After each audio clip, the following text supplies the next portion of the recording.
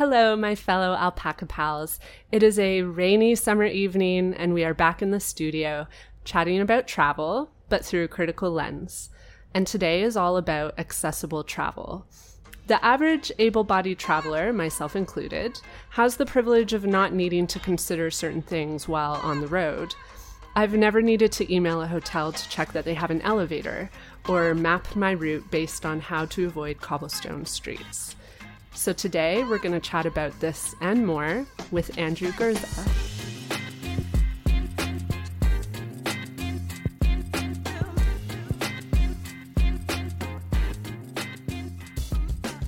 Hi, Andrew. Hi. Andrew is a disability awareness consultant. He has devoted his life to understanding and exploring what disability means. Through his own lived experience, he talks about disability in an honest way. He does this through speaking engagements, presentations, blog writing, and his podcast, Disability After Dark. Thank you so much for coming on. Thank you for having me today. Tell us about your podcast.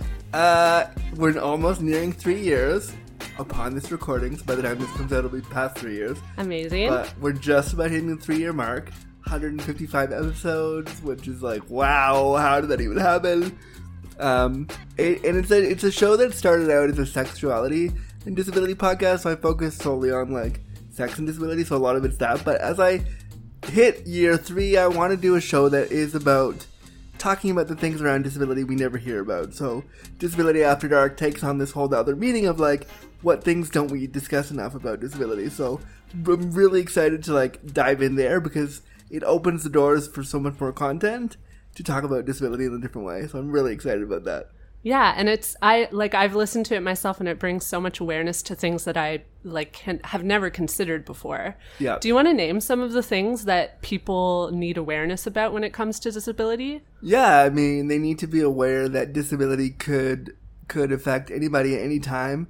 Could affect somebody if they don't even look disabled. They could be disabled. I think that disability is something that we're afraid to talk about. We're scared of it because it's going to affect us one day, and that terrifies us. So I think, there are so many things people don't consider. They just don't consider that, what would you want to happen if it were you?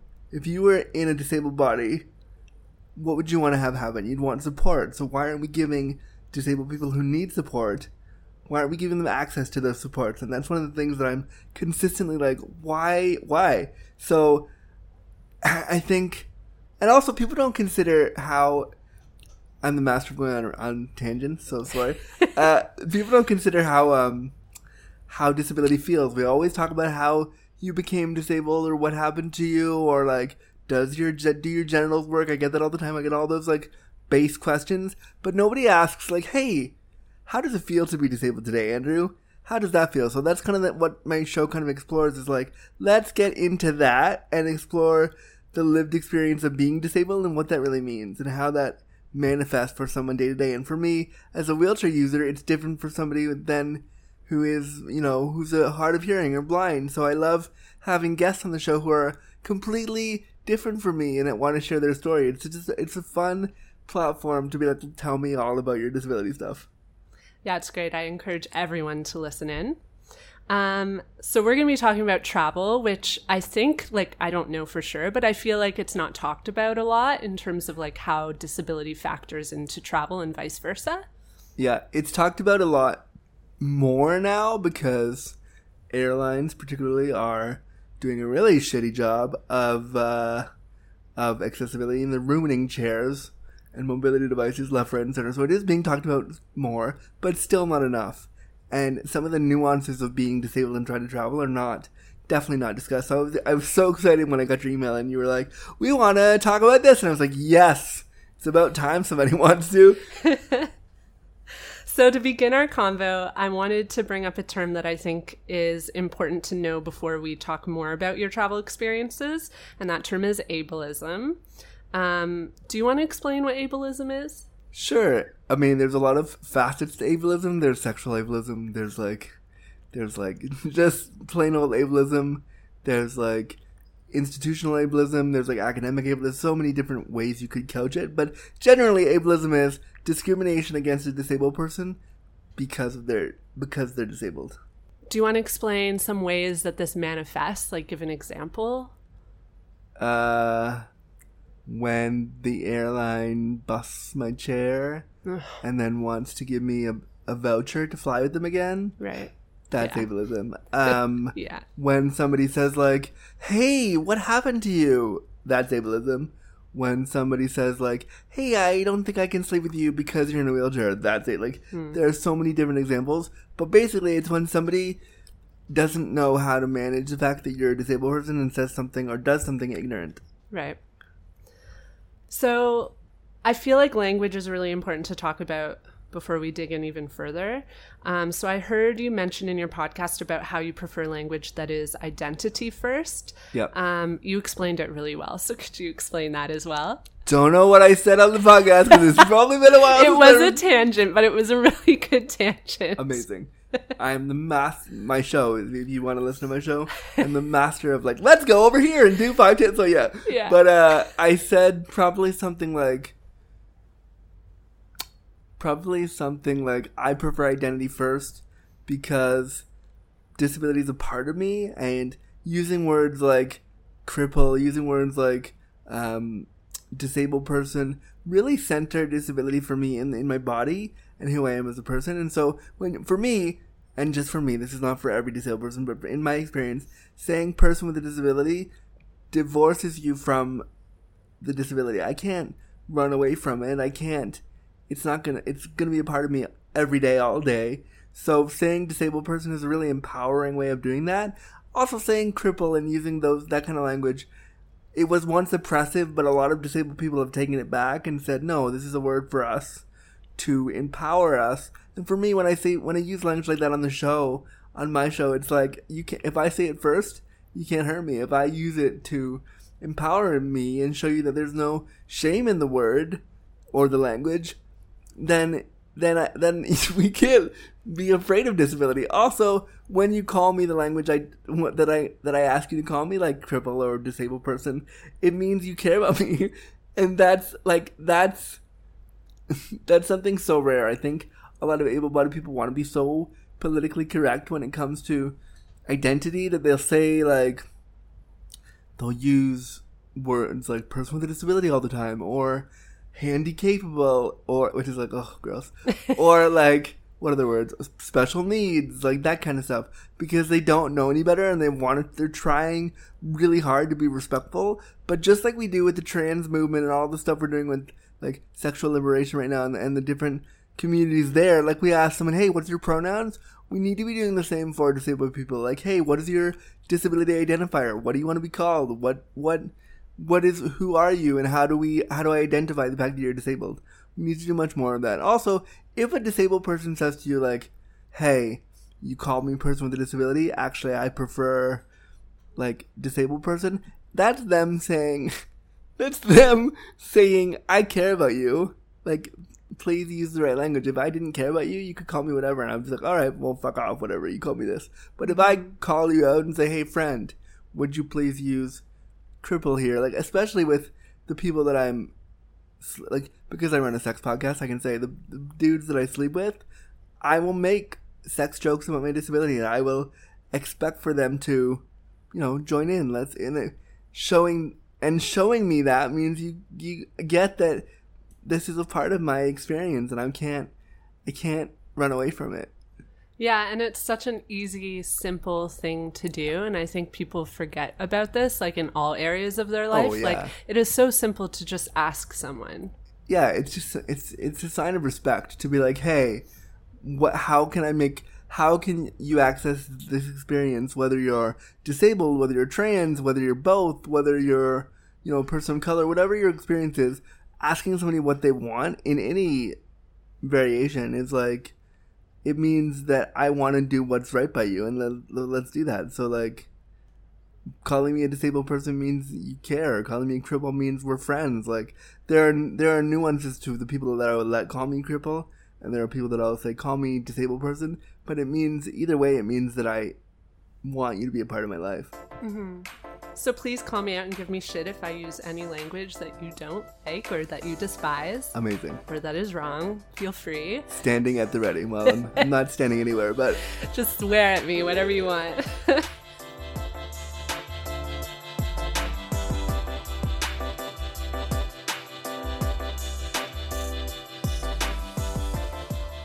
Okay, so you did an amazing episode of Disability After Dark that really stood out to us as travelers about how to plan a romantic getaway for your disabled partner. So if you haven't heard this ep, I definitely recommend it. But since you've already covered that on your podcast, tell us about your journey into travel. How about you start with one of the first trips you ever took? I want to know, like, were you afraid? What hurdles did you encounter? What challenges did you think you would encounter that you maybe didn't? Just tell us about your first experience. Yeah, I was 5, and I went from Toronto to California to go to Disneyland, and I remember being the most excited and, like, loving it because it was Disneyland, and I was 5, and of course, like, it was great. I don't remember... Honestly, I don't remember the hurdles because I was 5. So I'm sure there were some, but I don't remember what they were.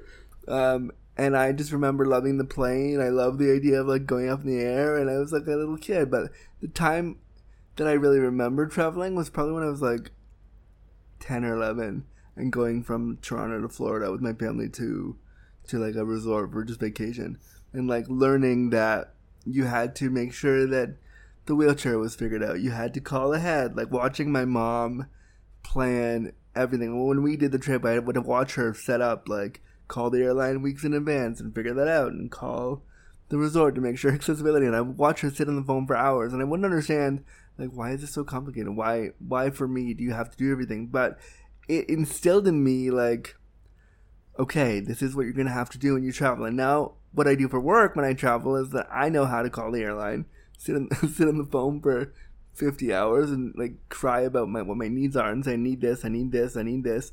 Like, it really taught me from a young age, traveling for you will be different. It isn't easy to do that, but you can still do it. So I remember as a kid, like, loving sitting in the kitchen watching my mom plan all this stuff and not understanding at the time, but now that I'm older, I totally get what she did, why she did it that way. Mm-hmm. Because she really showed you through her own actions that, like, this wasn't unavailable to you, that, like, you could still experience travel. And so many times when we traveled together, like, they would get the seating wrong, they wouldn't know how to carry me on and off the plane, they'd bust my chair, and I mean, it happens even now, almost every time I travel it happens, but I know now, because of those moments when I was young, I know exactly how to navigate that, I know exactly what to say, I know exactly who to speak to, I know exactly how to raise hell, like, I know how to get what I need when I travel, which is great because I do it now for work. I go and I speak all over the world about being disabled and queer, and people always say, do you want to fly out? And I'm always like, I do, but here are the realities of that.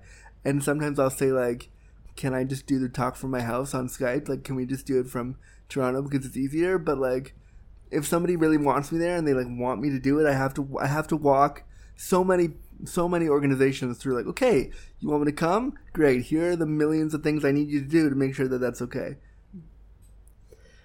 Can you tell us about, like, some of the things that, like, as able-bodied people we wouldn't think of as being hurdles for travel? Yeah. So you have to call the medical desk when you book.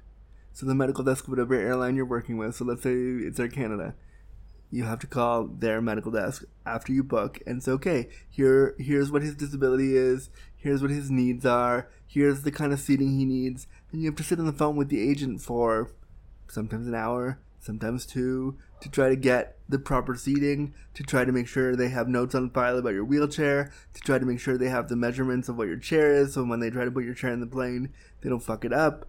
Then when you get to the airport, you have to consider, like, you have to make sure that they have somebody on the ground crew who's going to be able to lift you from your wheelchair to an aisle chair, then on the airplane safely. Like, you have to make sure that they have accessible washrooms, not on the airplane necessarily for me, but even in the airport. Just if you're there waiting and you go to pee, what if it's not accessible? So, like, all these things. And this is just the airport. Like, this isn't even your destination. Yeah, you're not even there yet. And so what will happen when you get there? Like, what if they bust your chair? What if your chair is damaged? Like, you have to get ready to go from the plane to the airport to fight with the airline about, hey, you just busted my chair. I just recently went from Toronto to Newark, New Jersey back in June for an award that I won, and I got to go to New York for the night and be with a bunch of gay celebrities. It was super fun. But on the way there and on the way back, they damaged my chair. Ugh. Both directions. Both, yeah. Which is not uncommon. I was ready for it. I knew it was going to happen. When they damaged my chair so badly that the chair was sopping wet and it was in pieces when I got it. And I posted that all over social media because I was like, no, I'm not letting you get away with this. Somebody needs to see that you messed up my... So they wanted to give me a $500 voucher to fly with them again. And I was like, do you think that you just damaged my $30,000 wheelchair? Why would I fly with you again? So I had to navigate that. And then when you get mad and frustrated, they go, oh, we just didn't know any better.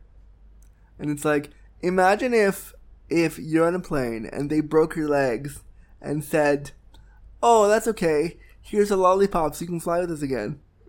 And that's ableism. Yeah, that's like a concrete example. But, I mean, not only is it a concrete example, also it's like just flat out prejudice. Yeah. It's basically sending the message to any, and this is not just Air Canada. This is not just, like, Canada. This is every airline in the world. They don't have things designed for a disabled traveler, which sends the message to a disabled person that you shouldn't travel. Yeah. Which sends the bigger message that you're not a full person because you can't, it sends the message that disabled people don't deserve to leave their house. Mm-hmm. Maybe it's hard to say, but, what are things that airlines could be doing to improve this? Or that, we as travelers could be doing to support? That's a great question. Anything. What travelers can do? Yeah. When somebody with a disability says an airline damaged my thing, tweet about it, write to the airlines, tell them you want better service. When somebody with a disability is getting on the plane, and if you're in the seat next to them, move. Let them get settled. If you're a passenger, do that. What the airlines could do, just hire disabled people on their ground crew. Hire somebody with various levels of disability, so that if somebody with a disability who's blind comes in and goes, "I need help," they have we'll get our blind team there. Somebody with a wheelchair comes in, we'll get our wheelchair using team down to help you. Somebody with hire disabled people so that every time I fly, I don't have to be like, "Excuse me, able-bodied person that doesn't know anything about my life. Here's what I need you to do." And then also, what all the airlines can do, can we? It's disturbing that it's 2020 and we haven't built planes yet where wheelchairs can just roll on. Why is that not happening? So if the airlines want to do something, they'll put a couple $1 billion into building planes that disabled people in wheelchairs with mobility devices can actually access. Yeah, that's actually and I feel so silly because I never considered this, but it's absolutely true. How freaking hard is it to just create a space in the plane? I mean, it's really not. All they have to do is take out some of the seats or build a bigger, front section or whatever. Because you know what? If the plane goes down, I'm going down anyway. So yeah, that's it. My mom and I have a running joke sometimes because they'll come by us when they're doing cross check on the airplane and they'll say "Do you know the emergency exits?" We just laugh because okay, if the plane goes down, it was nice to know you. What am I gonna do? All right, bye. So what I'm saying is, you can put chairs in planes because if it goes down, I'm going down. Yeah, it's so true. Yeah, I think it's really difficult for able-bodied folks to imagine, not only regular life for someone who has a disability, but traveling with a disability. So we saw your recent Twitter post about your chair getting completely soaked and mishandled by Air Canada. Yep. And you mentioned this already. And I've been reading about hurdles like airplanes that don't have an aisle chair available for passengers with mobility issues. Yep. What other issues are you finding in the airplane? The fight over the bulkhead seating. Oh, yeah. The fight over the extra legroom. So that's one of the things you have to call the medical desk and beg them for is hey, I'm disabled and I can't bend. I need the front of the row so that I can stretch out. And they'll go, well, the seats are reserved for the higher band customers. And it's is it really though? I have needs. Can we give me that? Why is it so complicated right now that you can't just let me have Yeah. like the row. And so that's really frustrating. And then also, like, why isn't there washrooms that I can use? Like, for me, I could never use the washrooms. So, but why can't they make a plane? Like, look, why can't they treat disabled people like giant celebrities and build those planes that are huge that has all the stuff on it and make that the disabled airline? I don't care. It would just be easier, and I'll still pay economy prices, whatever, fine. But if I can get on the plane with my chair and use the bathroom and move my chair around if I have to, like, it can be done. We're just not, we don't care enough about marginalized people when they fly to make it a reality. Yeah. And it's crazy to me too. So like, it's not really a comparison, but Katie and I both have severe food allergies, and Me I've had too. frustrations with airlines because they can't, I've never been fed on an airplane. Whatever I do, I call them, I beg, like, they will not feed me. They won't, they refuse. They're like, it's not safe. And one time I had Air Canada tell me they didn't want me to board the plane because it was too much of a liability for me to fly with them. And it's like, how hard is it? Just like, that's such a simple thing. Like, provide a nut-free meal. Like, you're providing like 20 other different meals. It's so simple. Air for Canada, people with restrictions. I hope and you you're can't listening. do that. That Yeah. you're the, like, and it's so not that I want to bash them, but I will bash them here because why not? You know, they say they've just won all these awards for being the best airline in Canada, and it's like, who is giving you these awards? Your friends? They're also like the only airline in Canada. Like, I mean, it's just so silly. Like, come on. Yeah, I agree. So flying is one thing. What are the kinds of hurdles you encounter when you reach your destination? Can you get accessible transit from the airport to your hotel? Yeah. Is the hotel you booked actually accessible? Like, whose accessibility standards did they use to decide if you can get in the hotel or not? Like,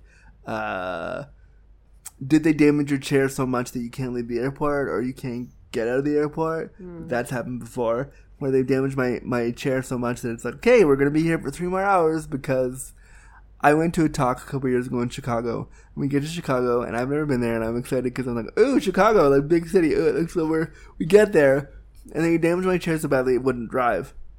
And I'm there with my friend who's doing my personal care, and we're in the hotel, and they were like, well, the part we need is 8 hours away, and the guy's going to come get it for you, but he's not going to be able to be here tomorrow afternoon. So you have to sit there all night in the hotel. And we hung out and we just watched TV. It was fine. But it was like, what if I had other jobs to do? What if I was like coming in for my talks? What if I had like things to do that required me to be there? What would I do? What if I was being paid to speak, which is my job? What if I like, they take no consideration for like, what happens if you're a business person and you're disabled and you're trying to get somewhere? You lose out on wages and revenue and time. And so who's going to compensate you for that? Yeah. So there's so many different degrees to the kind of discrimination that you experience. Oh yeah, there's like personal, there's professional, because it looks bad on you if you can't go to an event because your chair's busted. And usually the event space, you're being asked to come by non-disabled people, so they don't know what it means when your chair's busted, and so you have to do the game where you're like, oh hey, sorry, my chair's totally damaged. Maybe I'll get there tomorrow. And that's what happened with the conference. Like, I wasn't speaking for the next day, but I had to be like, I can't come to the opening ceremony tonight because my chair's busted. Sorry. And then you feel bad because somebody flew you out for that express thing, and then you're like, sorry, the airline damaged my chair. In this case, were they understanding? Yeah, they were totally fine, and like they were super sweet about it. But I felt bad because I know I'm trying to build a brand on talking about disability, and how can I do that if I'm stuck in a hotel room because the airline damaged my chair? Yeah. Yeah.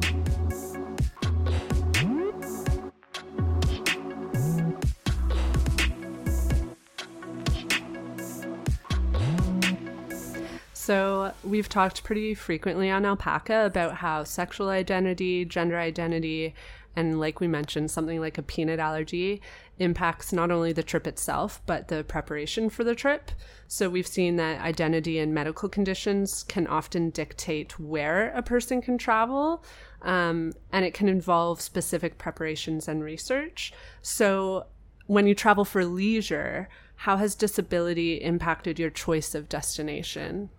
I go somewhere hot because I have spastic cerebral palsy, which means if I get too cold, my muscles get too tight, and then it's hard for me to do anything. Ooh, yeah. So I hate winter, and I hate the snow, and that's not my thing. So, like, I'm always like, hey, let's find a way to get to LA. Let's find a way to get to, like, California. Let's find a way to get to Florida where it's hot. And then I think about, where can the wheelchair go? Like, what's the most accessible? Like, I'm not usually going to, like, mountainous resorts. That's not my thing. I'm, like, flat, like, sea level thing. Sure, I'm not going way up high to be an adventurer because the wheelchair can't do that. I'm thinking flat where there's, like, gravel and it's easy to get around. And what kind of research in advance goes into preparing for a trip? Finding an accessible hotel, like phoning the hotel and asking, phoning the airline and doing that thing we talked about, like. Yeah.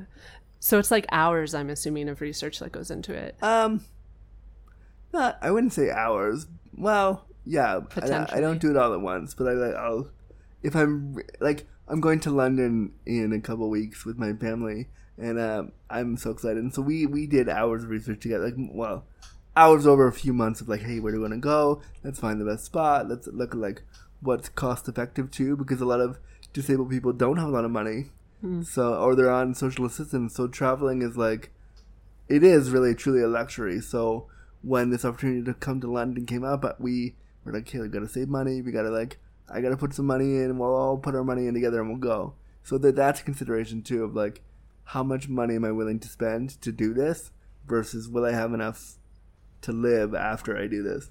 Mm-hmm. And I guess, like, from that perspective, your choices are limited when it comes to, like, hotels or restaurants, whereas I have the privilege when I travel of, like, choosing a really cheap hotel, but I don't have to think about whether it's accessible for me or not. Yeah, see, I have to pick higher end stuff because I need to ensure that accessibility is there. So I can't. My friend and I once, I want to say, like, 10 years ago, more than that, 12 years ago, we went to New York for the very first time, and I'd never been. And we decided, we were like 22, and we decided to book a hostel. And I was like, cool, and we're young and impressionable, and that was a cool 20-something thing to do. So we went, and we get there, and we phoned them, and they promised, and they said, it's all one floor, he'll have no problem, he'll get his wheelchair in, no big deal. So we get there at midnight on, like, a Wednesday in Manhattan, and I've never been. And Manhattan's scary if you've never been there, so I'm terrified of everything. So we get there to this hostel, and there's, like, 5 stairs leading up to it. My friend and I were like, what the fuck do we do now? So my friend, being the resourceful friend she was, grabbed a piece of plywood from the rats in a garbage dump, like, a few feet away, and was like, okay, Andrew, I'm putting this over the stairs, drive up this. And I was like, what? So we did. We somehow managed to, like, drive. I drove up it and almost died. Pretty sure I almost died. But we somehow made it in there. And then we get in there. There was they were bunk beds. And my friend was like, how are we going to do this? So, like, somehow we had to stay there all night. We had to, like, call our hotel website and be like, how do we fix this? So they found us a place in New Jersey the next day, which is a whole other journey to get there. Yeah. But, like, you really have to consider that story. I share that story to say, like, you can't just, let's go and see what happens. It has to be really meticulously considered because you want those creature comforts. And if you just hop in a hostel, that's not going to happen. Mm-hmm. Yeah, for sure.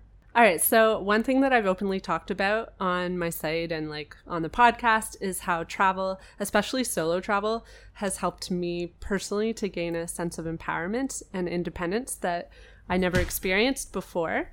And I'm realizing that this empowerment and independence that I feel while traveling is one of probably many examples of my privilege, especially in a travel context. Yeah.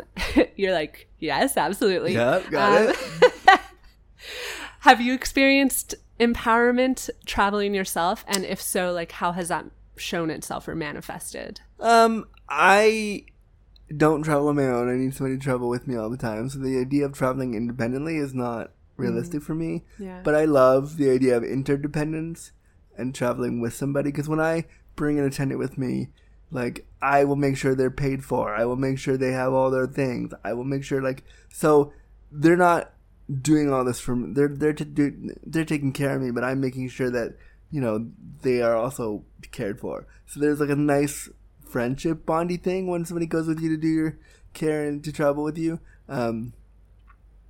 I also think that, like, I love being able to travel with somebody and be like, look what I do, like, because of my show or because of my, like, speeches that I didn't ever think would be a thing. I'm now able to travel to all these places because I'm one of very few people doing a thing. And so to be able to take my friends who also do my care on those journeys with me, or in some cases, like, I'll take, when I went to New York in June, I took my mom and we went together.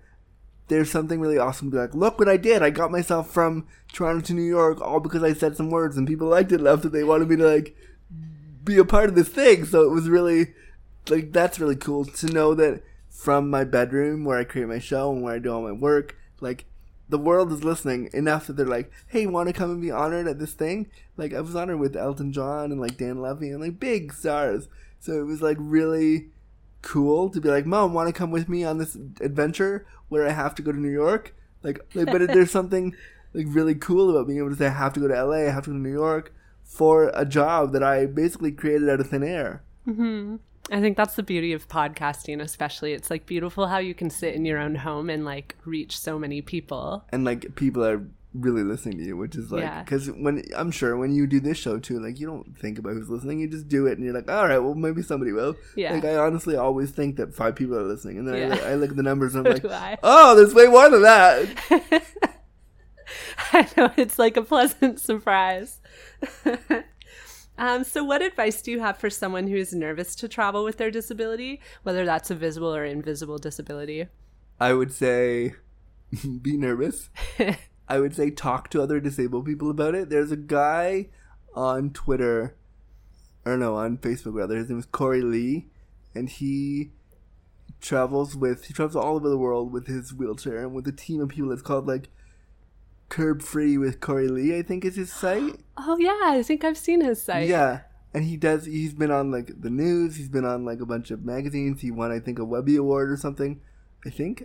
Anyway, he's very well known in the disability community. He does all the traveling. So, like, I would say go on those sites and, like, see what they say, what other disabled travelers say about the place you're doing.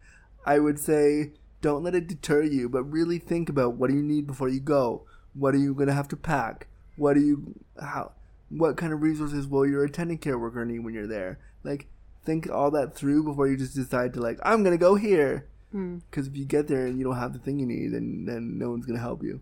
Yeah. And on that note, I've actually noticed, like, both on Twitter and Instagram and blogs, there are a lot of disabled travelers who are actively talking about it. Oh, yeah. I mean, it is. That's why when you said earlier, like, we don't talk about them enough. And so I would counter that with, we generally as the world don't. But if you talk to, like, a disabled bunch of people, yeah, we're talking about it all the time because it constantly happens to us when we try to, like, navigate traveling. We're always dealing with, like, someone being like, oh, they broke my chair today, or oh, this happened, or, like, so it is talked about in certain circles, but that just needs to expand out into the real world because one day everyone's going to need a mobility device or have an invisible disability, and when that happens, they're still going to want to go to they're going to want to be 85 going to Fort Lauderdale still, and they're going to want help to do that, so we need to plan for that now. Like, I just find it really troubling that we haven't planned for this now because all of us are going to experience disability or chronic illness in some way at some point. So it needs to be, all the resources should be there. Yeah. So, like, really what we can all do is just amplify voices, be that through, like, resharing on Twitter. Yeah, like, send Air Canada a tweet right now that's like, hey, you messed Amanda's chair back in June. Maybe you want to give him more than a $500 voucher to fly with you. Like, so they never give you anything else for that? I emailed them and I said I will do workshops for you. Like, I'll do paid work for you. I'll do, like, a campaign with you. I'm happy to, like, talk about this with you. I'll go and I'll meet your ground crew and discuss the things. And they came back with, oh, here's $500 more. I was like, great, you're gonna give me $1,000 to fly with you, which is not money. It's $1,000 to fly with you. So it was like, if you cut me a check for $1,000, that would be different. You simply said, here's a free ticket to fly with us. Ooh, like, that doesn't make me feel confident. And so now, just as a personal preference, I am refusing to fly with them ever again. Mm-hmm. Yeah, good call. Okay, so confronting ableism. How can able-bodied folks be allies? And not just, like, in travel, but, like, in our lives in general. I think the first thing we need to do is realize we're all ableist. All of us. Even if we have the best intentions, myself included, I can say some ableist shit too. We can't hide from it. We need to start owning it. When somebody who is marginalized calls us out, or hopefully they call us in, because sometimes call outs can be really like, whoa, that was a lot. Hopefully they call us in and be like, hey, like, I really don't enjoy cancel culture that we have right now, where it's like, I'm going to cancel you because you said that thing. And so I try to be like, okay, where do you come from? Like, what are you trying to say?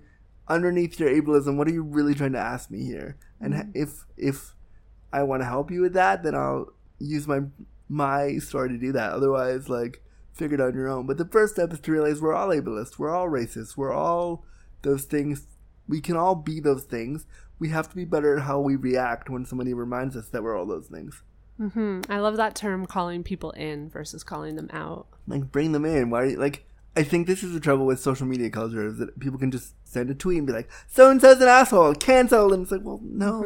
Okay, like, can you just slow down? And instead of canceling everybody, if you cancel everyone, you're going to have no one to, like, be your friend afterwards. So, like, there's not enough focus on listening a lot of the time, I find, that people, like, and it takes work. And this is another thing that I've thought, like, it's something, like, I consider myself a feminist, and I also consider it a lot of work to be a feminist, educating other people about the challenges that women face in society. And so similarly, like, it's this, like, weird balance of balancing the work of calling people in with, like, your own mental health. Oh, totally. You have to decide, like, is this worth it enough to get in? Like, do I really want to get in a 2 a.m., like, Facebook argument with some rando that I'm never going to talk about? Or is this my friend that I really care about and they said something problematic and I want to, like, guide them? And usually, in my case, if it's somebody that I want to sleep with and I really think they're attractive and they said something kind of shitty, I'm like, all right, let me guide you, because I might end up, we'll be naked in bed later. So maybe I want to fix that. But or also, if it's a good friend, like, just being super real with you. But, like, if it's a good friend, also too, like, hey, you said something, and I would hope that if I said something wrong in other communities, somebody would call me in and say, like, hey. And I've done it with people with certain pronouns. I've messed up their pronouns, been like, oh, wow, I'm so sorry, I'll do better next time. And then, like, the same with disability. Like, if you call me differently abled and I prefer disabled, like, oh, sorry, messed that up, I'll do better next time. I think the problem with that is also, you can't self-appoint yourself to be an ally. I hate it when people do this in social justice. Being an ally is not a self-appointed position. You have to earn that in whatever community you come into. So I don't come in and be like, oh, hi, I'm an ally to the trans community. Unless a trans person says, no, he's an ally. Like, because that's not my place. Just like I would hope an able-bodied person's not like, hey, I'm an ally to the disabled. No, you're not. Did a disabled person say you were? Like, so I feel like we need to remember that, like, it's a privilege to be a part of a marginalized person's life, especially when it comes to disability or, like, whatever marginalization they have. If they let you into their world, it's a huge privilege. And we, as myself as a white cis person, have to be mindful of that around trans people of color or people of color generally. Whatever their marginal, I'm rambling, but whatever their marginalization is, like, you have to be mindful of that. Like, it isn't just expected that you're an ally because you have done work in social justice. Like, ooh, good for you. But, like, until somebody says, I'm bringing you into this community as my ally, you don't get to call yourself that, I think. Mm-hmm. Yeah. No, I totally agree. Okay, let's have some fun talk. Ready. Tell us about your favorite travel memory. My favorite travel memory. Well, we talked earlier on the show about how I have IBS. Or not on the show, but we talked off the air about how I have IBS and how sometimes I shit myself a lot. So I can also tell you I have shit myself, especially while traveling often. Amazing. So we're best friends. Yes. I'm here for that. So last April, my mom and my family and I went to Australia to visit my sister. And so we get down there, and I have been having trouble with constipation, and I was having trouble with, like, constipation and diarrhea. So we get down there, and one night I had to shit, like, really, right away. And so in order for me to shit, I had to get up in this sling that I have, this special sling, this disability device. So my mom couldn't get me up there in time, and I almost shat in her head. And it's a funny story only because I'm disabled and only because, like, it would only happen in my circumstance. Because if I have a disabled body, that would never happen. So it's funny because the whole family had to be involved in my shit. And it was just a really funny memory because it was like, I was embarrassed, but at the same time, I was comfortable enough because my mom was like, oh shit, no big deal, we'll deal with it. Like, and you know, it just is a memory that I want to forget because it also reminds me the people who are willing to go with me on those journeys. Like, I wish that a hot gay dude one day would be like, hey Andrew, want to go on a trip? Like, I would fall apart and die if that happened. But that's not going to happen because they have privilege in our community where they're not ready for that. But my mom, who's known me since I was, since I was born, is like, I don't care what happens to you, we're going. Like, that's why I'm so excited for Paris because nobody else would do it. So these memories that her and I have of, like, even when we were in New York a few months ago, we were in Manhattan and she was trying to get on a bus for us to get to the place we had to go. And she got on the bus and the driver drove away and left me on the street corner. And she had to, like, yell at the driver to go out to get off the bus to find me again. So all these weird little adventures we had, all because I'm disabled, have really brought us closer. And so those memories are the ones that stick out the best. You should write a memoir one day. About the time I almost shit in my mom's head? Yes. Yeah. Yeah. Just the one story. Just like 3 pages. Okay. Final thoughts. Anything you want to share with the Alpaca crew? I love the name of your podcast, by the way. When I got the email initially, I was like, that's the coolest name ever. I'm here for this. Also, airlines, hire disabled people, please. Also, disabled travelers, raise hell and get on those flights and get whatever deals you can and, like, use your disability to get whatever kind of deals you can because the world is full of ableism all the time. And if you can get a deal from somebody because they feel sorry for you, take the fucking deal. So, like, yes. And just disabled people just travel and don't be afraid to be like, I want to go there. Let's figure it out. Well, Andrew, thank you so much for coming on the podcast. It's been so much fun. Thank you so much for having me. It was such a pleasure. It's a different podcast than what I'm normally asked to be on, so I was really excited to do it. Awesome. If you'd like to hear more from Andrew, check out his podcast. It's called Disability After Dark. You can also find him on social media. We will link him in the show notes.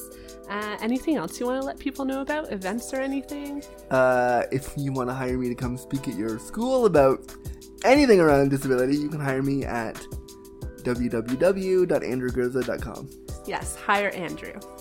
This podcast is produced by Katie Lohr and written and hosted by me, Erin Hines. If you'd like to get in touch with us, you can find us on Instagram and Twitter at alpacamybagspod. Join our Facebook group, Alpaca Your Bags, or email us at hello@alpacamybags.ca. If you like what you're hearing, please let us know by reviewing the podcast. And remember to subscribe while you're at it. Tune in every other Wednesday for more episodes, and I hope you all get to alpaca your bags soon. Until next time.